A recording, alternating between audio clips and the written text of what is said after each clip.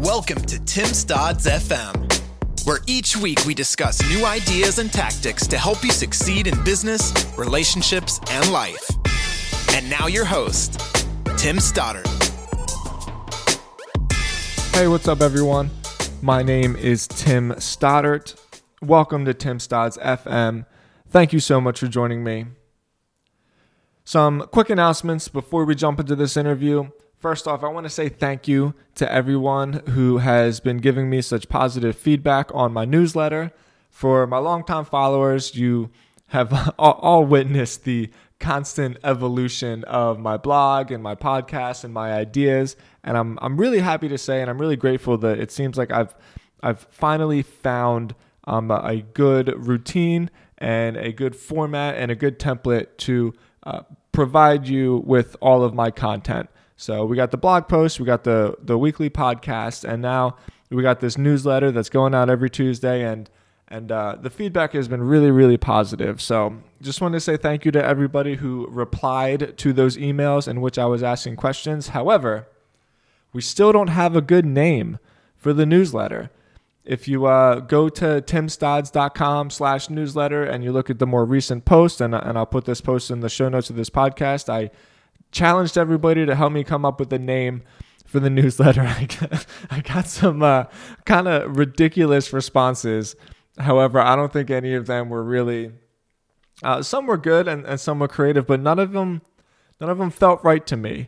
It didn't quite capture the ideals of what it is that I'm trying to do with this newsletter. So if you can come up with a good name, I send it out every Tuesday. It's a weekly curated newsletter on just some of the best resources and most fascinating articles and most helpful podcasts and interviews. It's a one-stop shop for everything that can help you just level up in your life and your business throughout the week. And if you win, if you provide me with the best name, I'm going to send you a free t-shirt. And we got some other cool prizes and shit that'll get sent to you. So please help me out. You can email me at tim@stodzy, tim@stodzy.com with some good ideas, and I would really appreciate it. All right, let's get into the interview. This week I interviewed Johnny Nastor. So John is someone that I have been following for years and years, and it was a real privilege to finally get to talk to him. Johnny is the host of the podcast Hack the Entrepreneur, and this simple podcast has grown to be a truly, truly successful and helpful and valuable brand to tons of people across the country and the world, frankly. We talked about some of the evolution of his brand. He started as a podcast, and that podcast turned into a website, and it turned into selling products, and then he transitioned a little bit to creating an agency out of it, and what that journey has been like for him. But Johnny was so cool, and this kind of turned into a little bit more of just a casual conversation about business and what it means to him to be on his own, and what he thinks about the podcasting industry as a whole. So I loved this conversation. It was really cool to speak to Johnny. Just to kind of say again, I've really, really looked up to him and his work for years. So this was a real privilege for me. I know you're going to love this podcast. He's a real pro. There's so much value in this episode. And let's jump into it. Please help me welcome my friend, Johnny Nastor. Hey, Johnny, thank you so much for joining me on my show. I really appreciate your time. Hey, my pleasure, Tim. Thanks for having me on. Great. So we're going to jump right into this. I have been following your podcast for years. I don't even know how long. You, in my view, at least, I mean, I'm sure there's others that have come before you, obviously, but you really in the entrepreneurial space, I consider really one of the pioneers on using audio content, on using podcasting, on using interviews to grow your own brand, your own personal brand, more probably closely defines it. And I'm really curious as to discover where the catalyst for this was, for being such an early adopter of podcasting. Like, when was the moment where you decided that I'm going to do this? Did you hear somebody else do it and pull some inspiration from it? Or was it just sort of something that you felt more comfortable doing yourself? I was forced into it, Tim. Okay. I'm sure there's a story. I mean, yeah, I started, I think it's like 5.5 years ago now, I want to say, which is kind of insane. But right around now, it was like late February, early March. My family and we were just wrapping up 2 months in Asia. We were just on vacation there, and it wrapped up with this tiny little gathering. It was a conference, I guess, that is now hundreds of people and in a different country. But Chris Ducker had his first tropical think tank, and there was 20 of us, I believe, with the speakers. And so I went to that. And in that, we had like a mastermind day. So we sat at tables with different people, and I was just stuck. I was selling software at the time, and it was fun. I got to travel and stuff, but I kind of wanted to like get out there. I was like behind the scenes, right? I was like the marketing guy, selling software, and I just kind of wanted to do something different. I wanted a new challenge, I guess. I got kind of bored of doing what I was doing, and it happens that Pat Flynn and John Lee Dumas were both there, and so both of them, when they heard this, they both are like, "You have to start a podcast." And I was like, "No, I don't. Absolutely not. I hate the sound of my voice, and I've never interviewed anybody in my life. So let's talk about something else." And they just kept on me. And my daughter, who was, I think, 7 at the time, her and Pat and her and John actually both hit it off. And we were there for like a week together in this resort, all of us. So her and Pat ended up talking a whole bunch. And so Pat actually ended up getting our address and sent us the podcast gear that I'm actually talking on right now, for her and I to start podcasts when we got home. Wow. So when we got home, this was sitting on the doorstep. And then I just like put it aside for like 3 or 4 months. And then just during the summer, I was just like, screw it. I'm going to do it. I'm going to interview 30 people that I want to talk to really badly, and just going to go continue on with software.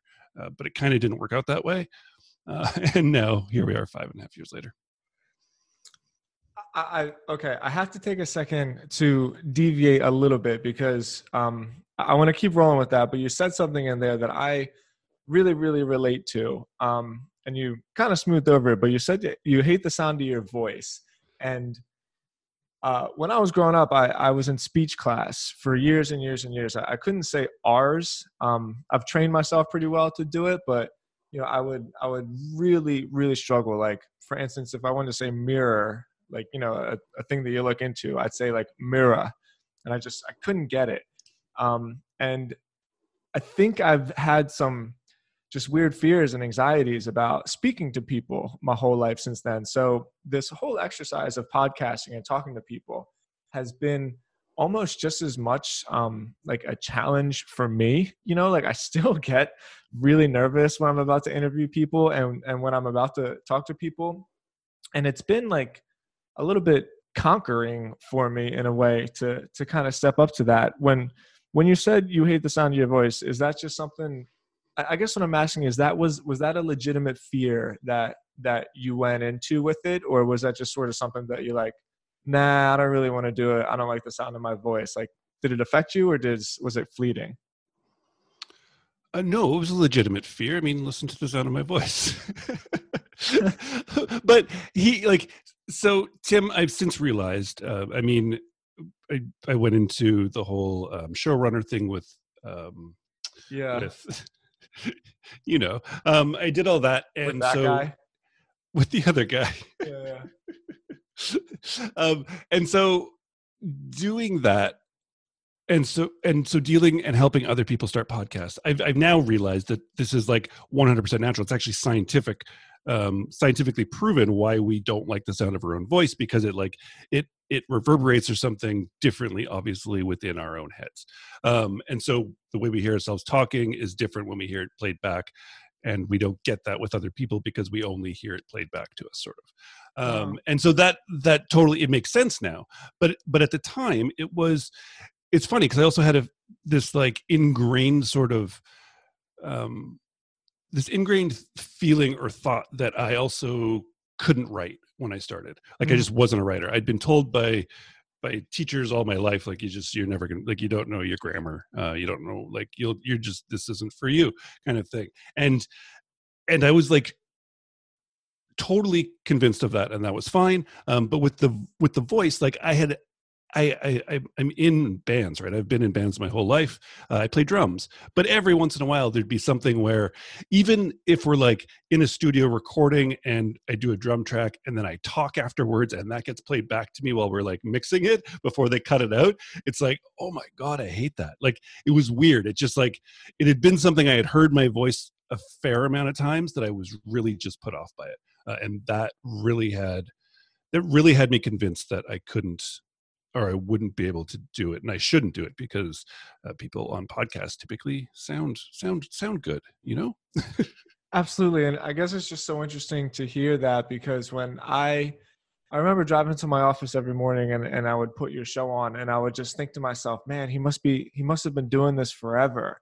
You know, like the show is so natural, and it seemed like you had your questions lined up. And so I guess hearing it from you, talk about how you kind of had these fears and these insecurities about doing a podcast. And on my end, it's like, wow, this guy's a real pro.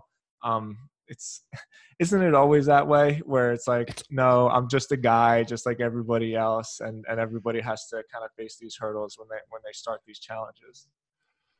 Yeah. And I mean, I wouldn't call myself a pro now, but I mean, it could be debated whether I'm more into the realm of a quote unquote pro at it. Because I've myself, with Hack the Entrepreneur, I've recorded almost 500 episodes at this point. Yeah. Like, I've been doing it a lot now. So not that I'm a pro, but I mean, I'm getting close to that 10,000 hour mark, if that's what it takes. But you're absolutely right in the fact that, yeah, we're talking 5.5 years later. And so it's easy for me to say that. And we always get this assumption that when we're talking to people who have been doing something for a long time, or they have a huge audience, or whatever it happens to be, it's like they've always done that. Like I was somehow born podcasting, which doesn't make any sense. I was freaked out by it, like absolutely just terrified when I started.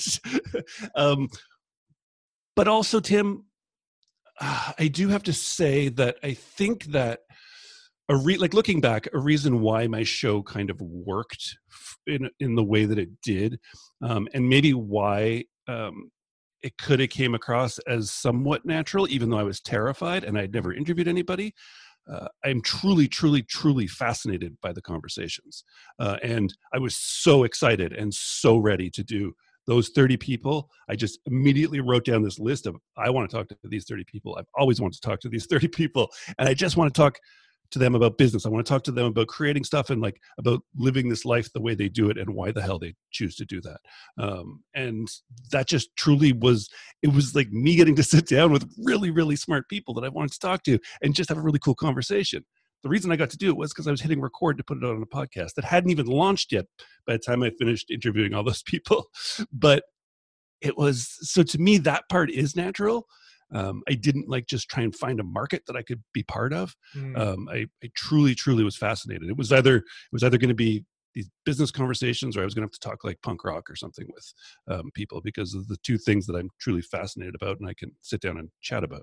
Well, who were some of those people? What are some of the more memorable interviews that you did? Some of the more memorable interviews that I did?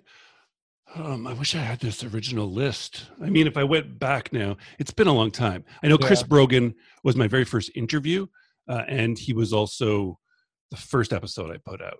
Wow. And I'm terrible at it. It's there. It's on my website. You can go listen to it if you want. It's really bad. And then, I'm trying to think. What's his name? The guy he created Breather now. Breather. He wrote a book. Actually, he wrote two books with Chris Brogan, Julian Smith, and he had also co-written a book with Seth Godin at that time, like a little pamphlet book. And he's a Canadian guy, and he was like my second interview. So there was those ones, I guess, and then I'm trying to think. Brian Clark was actually one of my first 30 that was on the list. Although actually, I didn't. That was a lie. So I didn't actually. I recorded 20 of those 30 before we launched. Wow. Brian actually didn't get onto the show for like 7 or 8 months for some reason. It was some weird miscommunication. And then like Seth Godin was on that original list. I didn't get him, I think, till about 1 year in or so, which was cool because he responded the first time, like instantly to my email. And he was just like, that sounds awesome, man. How about get back to me when you hit episode 50 or something, which I'm like, at the time was like, what? Now it's like totally makes sense because most people don't get that far. So he was kind of like, put in some work. And so I did. And when I got back to him, I was like, hey man, I'd like you to be episode number whatever. He was like, yeah, absolutely. And we did it. So it's hard to remember all the other ones, but but they're there, and I did get to actually talk to all of them at this point. So it's pretty cool. That is really cool. Okay, so I'm gonna backtrack a little bit back to the think tank conference, and you talked to Pat Flynn, and you talked to John, and you had this moment where you said, I'm gonna go ahead and do this, but what I've always been curious about is when did you decide to make Hack the Entrepreneur its own brand with its own products? I guess I just assumed that was always the case, but when I was speaking to you, you had mentioned that you were still selling software and they were kind of on two separate lanes. Was there a moment when you decided that I'm all in on this? I'm all in on creating my own brand and building an audience and trying to make a business out of it? Yes.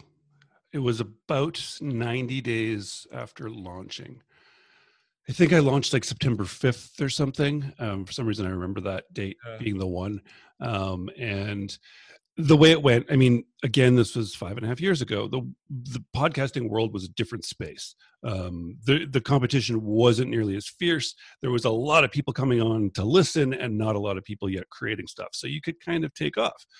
So it like the first month I launched, I think I had like 3,000 downloads or something. I was like, whoa, that's awesome. So cool. Next month was like 30 something thousand. I was like, oh geez. And then it went like up to, I think it was like 80,000 or so. And it was like, what? I was like, at the time, Tim, I was living in a city called Thunder Bay, like a little tiny isolated place that has like 90,000 population. I was like, wow, this is almost the same amount of people that live in this damn town that I'm reaching on a month, like from absolutely nothing. Like nobody knew who I was. I thought that was pretty cool. And so it came to this point, it was right there at the end of that third month where I went for a walk and I was like, okay, this seems like one of those sort of forks in the road. I'm absolutely of the mind and of the thinking that I know I regret, or I'll regret not doing things more than I'll regret doing them. Yeah. Like I don't want to look back and be like, whoa, how far could I have pushed that? And so I was like, here it goes. I'm going to do it. 1 year I'll give myself and I'll see. If I'm still digging it and it's still going well at the end of 1 year, then cool. And so I got rid of the software, got out of that business and just went full into Hack the Entrepreneur. Then it was sort of like right after that, then I started writing for entrepreneur.com and all these things sort of started happening. Then I got like hooked up with Copyblogger doing things and it just sort of kept going. And so I just kept pushing it. And I was doing 3 episodes a week at that point as well, because sponsorships had already come in. I believe it was like sometime in the middle of the second month, FreshBooks reached out to me and just started sponsoring. They sponsored me for years. And actually they just started this year again, which is really cool, sponsoring. So it was just one of those points, Tim. And I just decided that I didn't want to have to look back and be like, I wonder if I could have pushed that any further. I knew I could have pushed it a little bit further, but I didn't know how far. So I just decided, let's try it out and let's just see where this can go. I still didn't know anything about content marketing. I didn't even know that's what I was doing at the time. Yeah. It was just this whole thing of like sort of figuring out, I knew how to market stuff and I knew there was sort of marketing think obviously put into my show. I tried to find a gap in the marketplace that was there, so I knew where it could be. The whole mindset thing wasn't really covered in podcasts at that point. It was all tactics, and so I was like, well, tactics are cool, but I want to know why people are doing this, their thinking behind it. So I filled that gap. Now there's a ton of shows like that, which there should be, but it was accidental, yet at the same time deliberate, in the sense that I did choose to do it at that fork as I sort of visualized it. But there was no sort of like, here's my grand plan of all of this. It just sort of kept rolling and snowballing. I love how you just mentioned that you wanted to get involved with the thinking of it, because I guess I didn't even realize it at the time, but that really was like the gap that you filled. All of the podcasts were very like instructional, because it sounds so crazy to think, 5.5 years ago, such a long time ago, but the whole podcast industry has had such a quick evolution that it's amazing to think that just 5.5 years ago, there weren't a whole lot of shows that had the format that yours do, where you actually try to get into the mindset and like learn about the experience and learn about the journey, and find that hack which you built your show around. So that really was, whether you did it on purpose or accidental or maybe stumbled into it, I think that totally was the lane that you filled. And I think that's probably why I gravitated towards your show so much as well. So on that note, like we mentioned the evolution of podcasting, and as somebody like yourself who's been in this for such an amount of time, what did you think? I'm going to leave this question really open-ended. Like, how do you feel about this growth of podcasting? Do you see it as good for everybody? Do you see it as almost like unfortunate that there's such saturation in the audio market? Now everybody can basically start a podcast and say something. What do you think the future of all of that is? The future of it, or what I think of it now? Well, I want to hear what you think of it now, but when I say the future, like, do you think it's a positive thing or do you think it's a negative thing? So the way I see it, Tim, is I see it as like pirate radio stations from like the 80s and stuff that people, and I wasn't part of that, but I've read about it and things, and it was really sort of fascinating. And college radio, when it was really big, like you could just, if you had the gear, you could put out your stuff, you could put out your content, you could talk about what you wanted, and you could share it, but you could only share it with like a very, very specific geographic area. And to me, podcasting is like that. So I'm absolutely for everybody having a show if they want one. Absolutely. Good shows. There still are going to be tons of good shows that just never get heard, unfortunately. And there's going to be a bunch of shows that are really big because that person was already popular, which I see that sort of going more and more like that. It's just sort of an extension of people's brands. And that's fine too.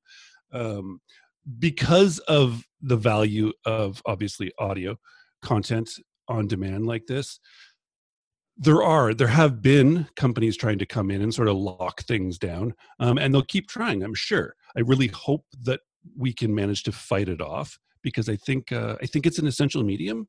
I think that we've never had the potential like we do now, like to the fact where I could record in a basement of a house, like literally in the middle of nowhere, and reach people all over the world.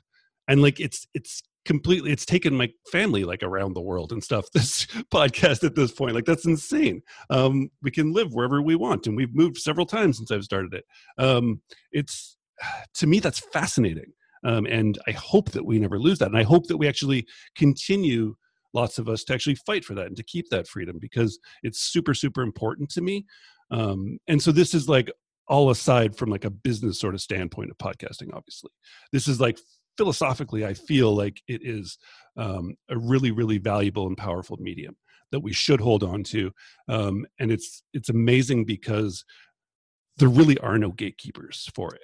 I mean, you have iTunes and stuff, but they're only distribution platforms. Yeah. They don't even host your stuff. So they're not really a gatekeeper. They just allow you to get found if you want. But really, you don't even need to host it there if you didn't want to. So you can just, anybody with any ideas, nobody can tell you what you can say, what you can't say, what you can do, what you can't do. That's pretty fascinating, pretty amazing.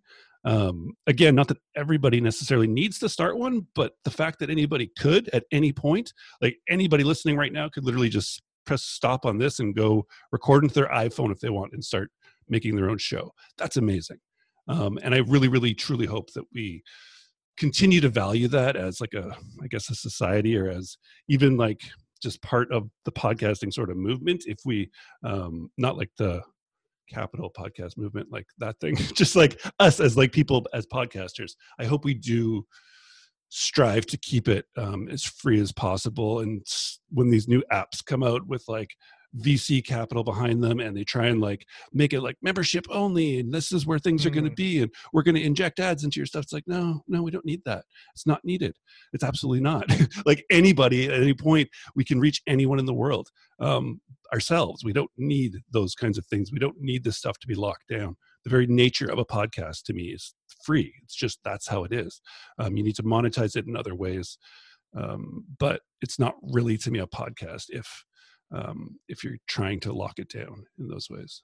I totally agree. And you went to exactly where I was trying to lead you with that question, where since it's getting bigger corporations are going to get involved. But to me, like the thing that I always loved about it is exactly how you explained it. Just it's this free platform where anybody can say anything. And if they should or not isn't really up to me. I've been having this conversation with my father. My dad is a paramedic in Philly. He's been a Philly paramedic for like 20 years. And he's obviously seen some things and is getting kind of involved with like mental health stuff with paramedics after, all the stuff that they go through. And so I said, Dad, just start recording stuff on your phone and start telling some of these stories. And then you can put it out in a podcast. And I think that particular example can be true for anybody, like regardless of what it is that they have to talk about. So I totally agree. All right. I want to transition a little bit more into some of the specifics of Hack the Entrepreneur and get a little bit more technical, because over the last 5.5 years, I've seen your brand evolve kind of 2 or 3 different times. There's 2 routes I want to take. The first is of just product development. I want to learn from my own curiosity, because I'm pretty good at building brands. I'm pretty terrible at building products. And so my first question is, when did creating an actual product of your own become something that you decided to do? And how did you decide on the products that you created? That's a good question. So the first product I created, Tim, was actually the Showrunner. The Showrunner podcast and the Showrunner podcasting course. And that wasn't my idea. Just plainly put. That goes back to Brian Clark, who you know. And he was on my show, as I said, 6 or 7 months into it. Literally right as we hit stop on the record, we kept talking. He said that they're coming out with this Rainmaker podcast network. And he was wondering, he said it would be cool to have like a show that isn't part like an in-house copy blogger product. And would I like to have my show on there? I was like, yeah, absolutely. Sounds awesome. And then a week or so later, he just like randomly messaged me and said, have you ever thought of creating a podcast about podcasting and maybe teaching people how to podcast? I was like, I've never thought of that, not once. And apparently Jared, and I guess there'd been lots of questions by the copyblogger community about podcasting. And there was this plan with this Jared Morris guy, who I failed to mention earlier. And so he was getting ready to sort of launch something. And Brian literally just like emailed the 2 of us together at one point. It's like, hey, I think you guys could do something really good together. And that was it. So we literally launched the podcast like almost right away. They had sort of the branding already around it. We started talking about podcasting. And as we were doing that, it was about a month and a half or so, we were creating the product, and then we launched it. So I can't take credit for that one. I mean, I helped create I obviously helped create the product and like mapped it out and like what we were going to create, but the idea and like the market we were going to be serving was sort of there for me. So, and then the next product that the product that I actually created would have been my book, which just became, just like asked it over and over again, like, oh, do you have a book with like all the hacks in them or something? And so I decided to just like put it together. So I got like an editing team. We just started compiling things. And then rather than just making it that, I decided to like rewrite parts and like turn it into like a sort of 5-step sort of book, and then the whole process. And then that sold really, really, really well for me. That was just, to me, that just felt like a natural extension. And not that that's necessarily how you should pick what products to sell. And you don't always even get that. But in that case with the book, it seemed so logical, and people were just asking for it. Plus it's a really low price tag, obviously, so it's easy to sell. And that's what we did. And then there was just a whole marketing plan behind it and stuff. Yeah, but that's what I've been dying for, is having everybody just tell me what it is that they want. It's never happened to me again. So that's why I mean, like, don't wait for that.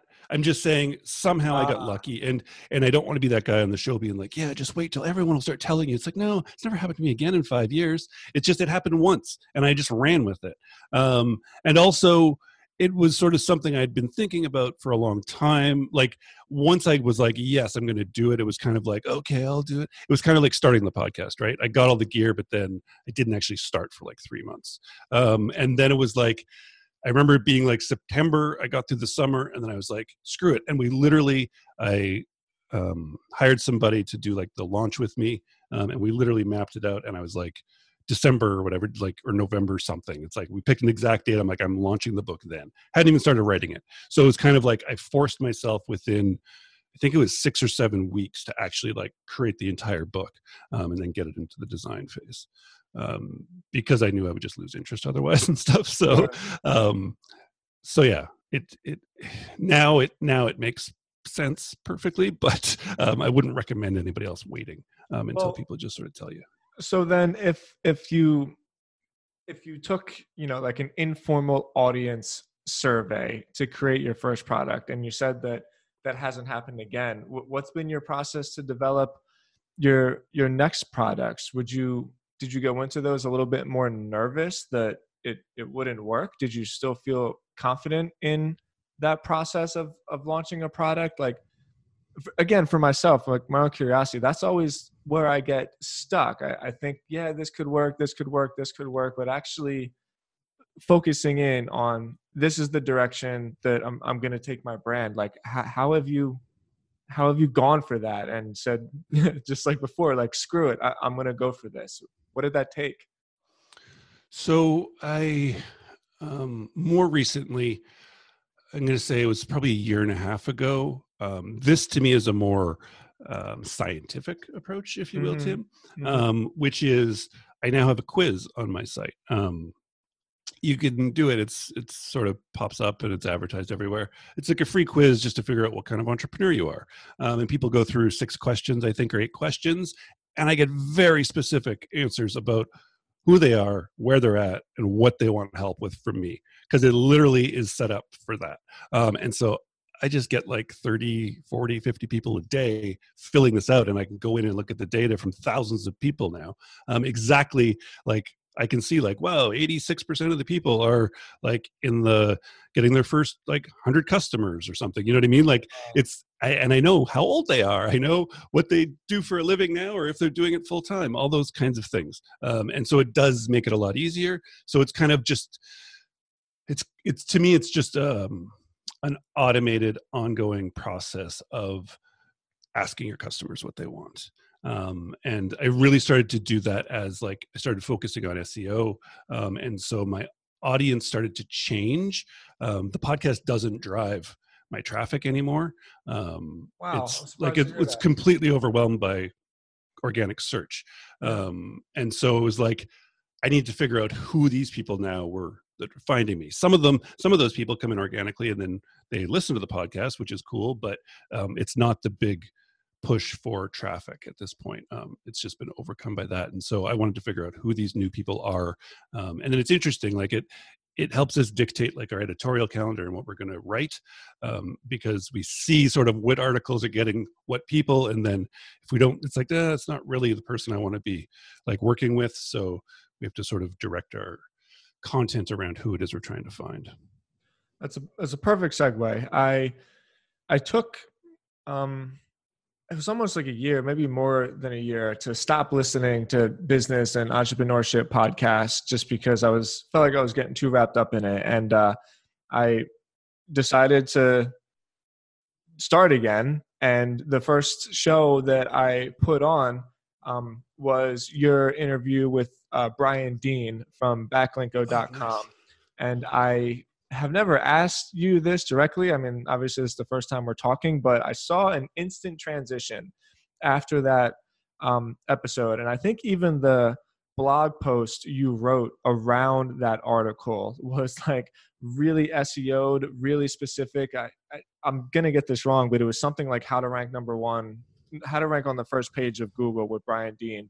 And I always got the feeling that that experience was the next evolution in your brand when you saw this opportunity, you saw this new way of doing things, and you decided to become a search expert. And like, man, you really have positioned yourself that way. So my first question, am I completely making that up, where that interview with Brian Dean was like a launching point for you? And two, how is this new search business going for you? So yes, that was a turning point. Yeah. I mean, historically, there's one or two articles before that we had that we've been trying things like with SEO sort of in mind, but sort of still figuring it out. Yeah. And then I happened to meet in Toronto here, Brian, a month or so before that interview. And we just started talking and then came up with this idea to do that. So then, I did keyword research, literally did keyword research to come up with the topic we were going to specifically cover and how we were going to cover it, to go completely against how I said I just talk about like mindset and not tactics. That is 100% tactics. And I actually do those now more often because people do really like them as well. Yeah. But that was like, I mean, if you know Brian and anybody listening, I mean, if you read his stuff, he's not about mindset, this guy. He's about like, here's how to freaking do this. And here's specifically how to do it. Mm-hmm. So that's what I wanted from him. And so, I mean, it's transformed everything that I do because I know how to do it now. I totally get SEO. It makes sense to me. And then, all right, this is again, totally contradicting myself, Tim. I'm now like an SEO consultant. We have like a team that does it for clients. And this was totally accidental. Well, no, not like building a team around it and stuff was, again, I sort of reached this point in a road, but taking on clients for SEO work, literally it happened over like a year and a half period, I guess it was. Mm-hmm. And it was just literally like, I didn't have an offer, nothing for it. And it was just like a listener would just like email me or reply and like, oh, do you help people do this sort of stuff? And I just like, no, I don't know. And finally it was like, yeah, let's try it. And then it was like, and then I would like do that for a few months. And then all of a sudden I'd take another client and it was like, oh, interesting. It wasn't until I believe it was December. It was either December or November of last year. So just like a couple months ago that I actually put up an SEO offer for the first time ever on my site, telling people that I actually do it. And so now we have 7 clients, I believe, right now, which is what our limit is for the moment. And so it's going well. It's fun. And that was like the book, I guess. When I said like, don't wait for that. Yeah. It does happen sometimes too. And I mean, you do need to be aware of it or be looking out for those things. Cause sometimes it can just be like, oh, just whatever, just say no to them. But then it's kind of like, you don't pay attention to the pattern. But that pattern was there. And so I decided that, again, in June of this year was when I actually put a team around it. Still didn't have that offer, obviously, but I was like, screw it. I'm going to actually like hire some people. We're going to do this for real. I was like, let's just see where we can take this whole agency thing. More in like I'm going to say like a boutique sort of agency in the sense that we're not just taking in clients all the time. We basically just sort of open up windows every couple months to take in 1 or 2 clients at a time. So, but it's going well. I love that story. That's basically exactly how it happened to me.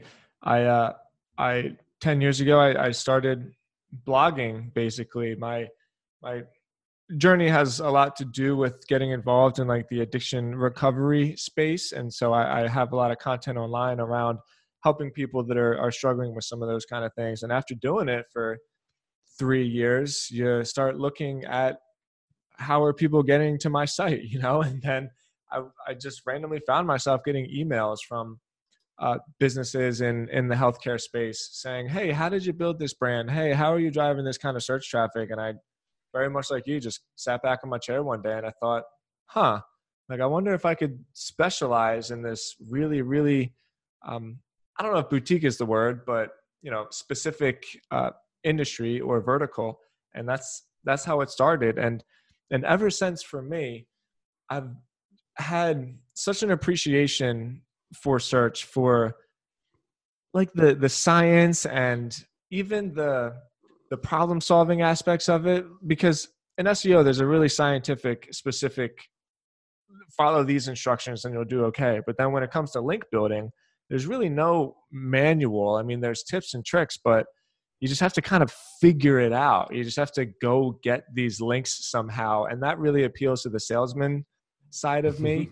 And I love it. Like, I feel so lucky every day that I get to wake up and I just get to do work that I really, really love. So I say that to sort of ask, now that you've seen both sides of this, you've done the podcasting, you've done the product development, which I think traditionally is seen a little bit more of like a scalable type business. And now you're doing the more boutique agency client services things, which obviously can be just as profitable, if not more profitable, but it's like a different model. Mm-hmm. How would you compare these two? Which one has made you happier? Which one makes you more excited? And like, how's it all going? It's a good question. So, again, contradicting myself, not from earlier in this conversation, but in conversations I've had before, I said I would never get into something that wasn't like software or digital. Wow, based. Really? Yeah, because I was just, that's where I was in. And you're right. It's like, it's almost infinitely scalable in an amazing way. And that's really cool. But right now, and again, I don't even try and kid myself, Tim, that that I might be doing this in 2 years or 3 years or 10 years. And I might be, but if I could be doing 3 other things, and that's totally just sort of what I do. And that's totally cool too. I'm doing it until I don't want to do it anymore. And I'm really, really, really digging it right now. My clients are bloody amazing. I mean, the fact of picking clients the way we do, and in a very small scale, it's like the relationship is really, really good. And we only work on like 6-month contracts at a time. 2 of the clients right now are like on their 3rd one of those. So it's amazing. It's really cool in that way. And I'm really using it to learn. Sure. To learn SEO and to actually convince myself that I can do SEO in a vast array of markets. Because I mean, to a certain degree, Tim, I mean, I was lucky or blessed in the way with Hack the Entrepreneur. I'd been doing it for years and I had a ton of backlinks. I just didn't really know that there was a value to them. And I had just been writing things like people typically tend to do, just sort of writing a blog post as I felt inspired. I'll just write and put it out there. Send my email list to it. It was great. But once I started and like paying attention to it and I like re-optimized my site and then I started putting out actual targeted content, it took off pretty quick because I kind of my site was already kind of old, and it had a ton of backlinks. So I wanted to be like, okay, cool. I want to now do this in like completely different markets that I have no sort of position in, to help me in that way. And so it's helped me a lot in that way. That being said, Tim, starting just actually this year, we are already starting to we're starting to build other sites in other markets ourselves, basically with what we learn, and we're just going to be building affiliate sites on the side until and then in the next year, I would say maybe 1.5 years, those will just eclipse clients altogether, and we'll just keep building those. Because I just know how to do it now. It totally just makes sense to me, SEO.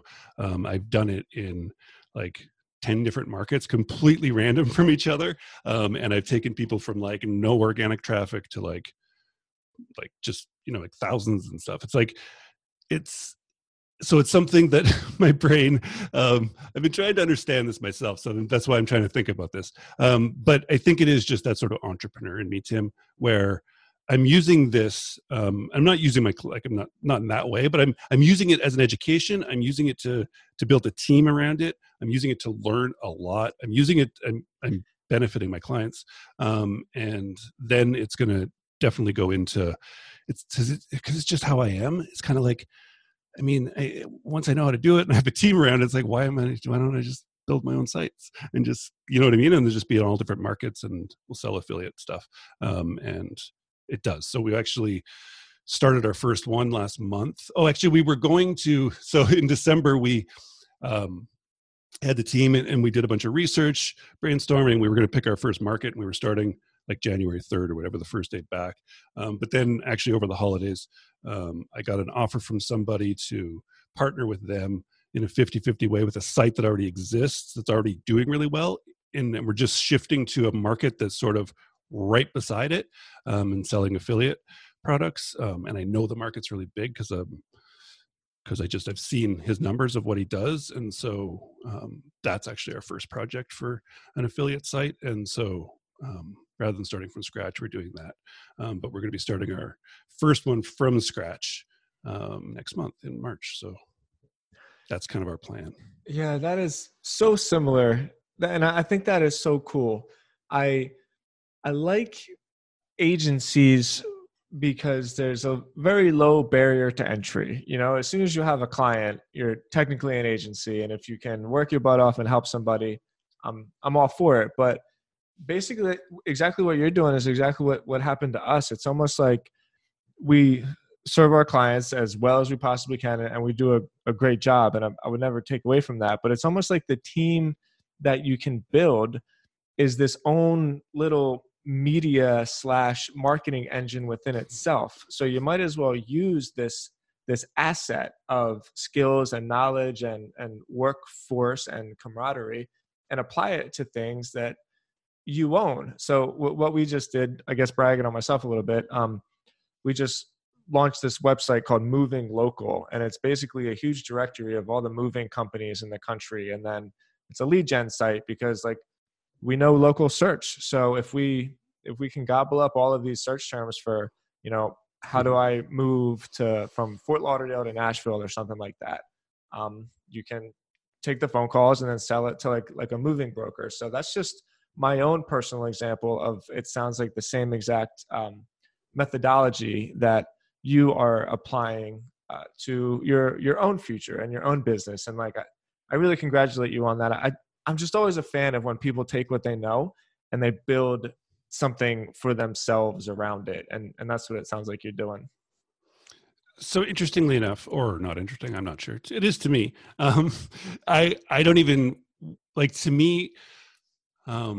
So the way I think about it, it's exactly what you're doing. It totally makes sense. But actually the way I think about it is my dad built houses and was like a contractor. And so I kind of grew up in that space.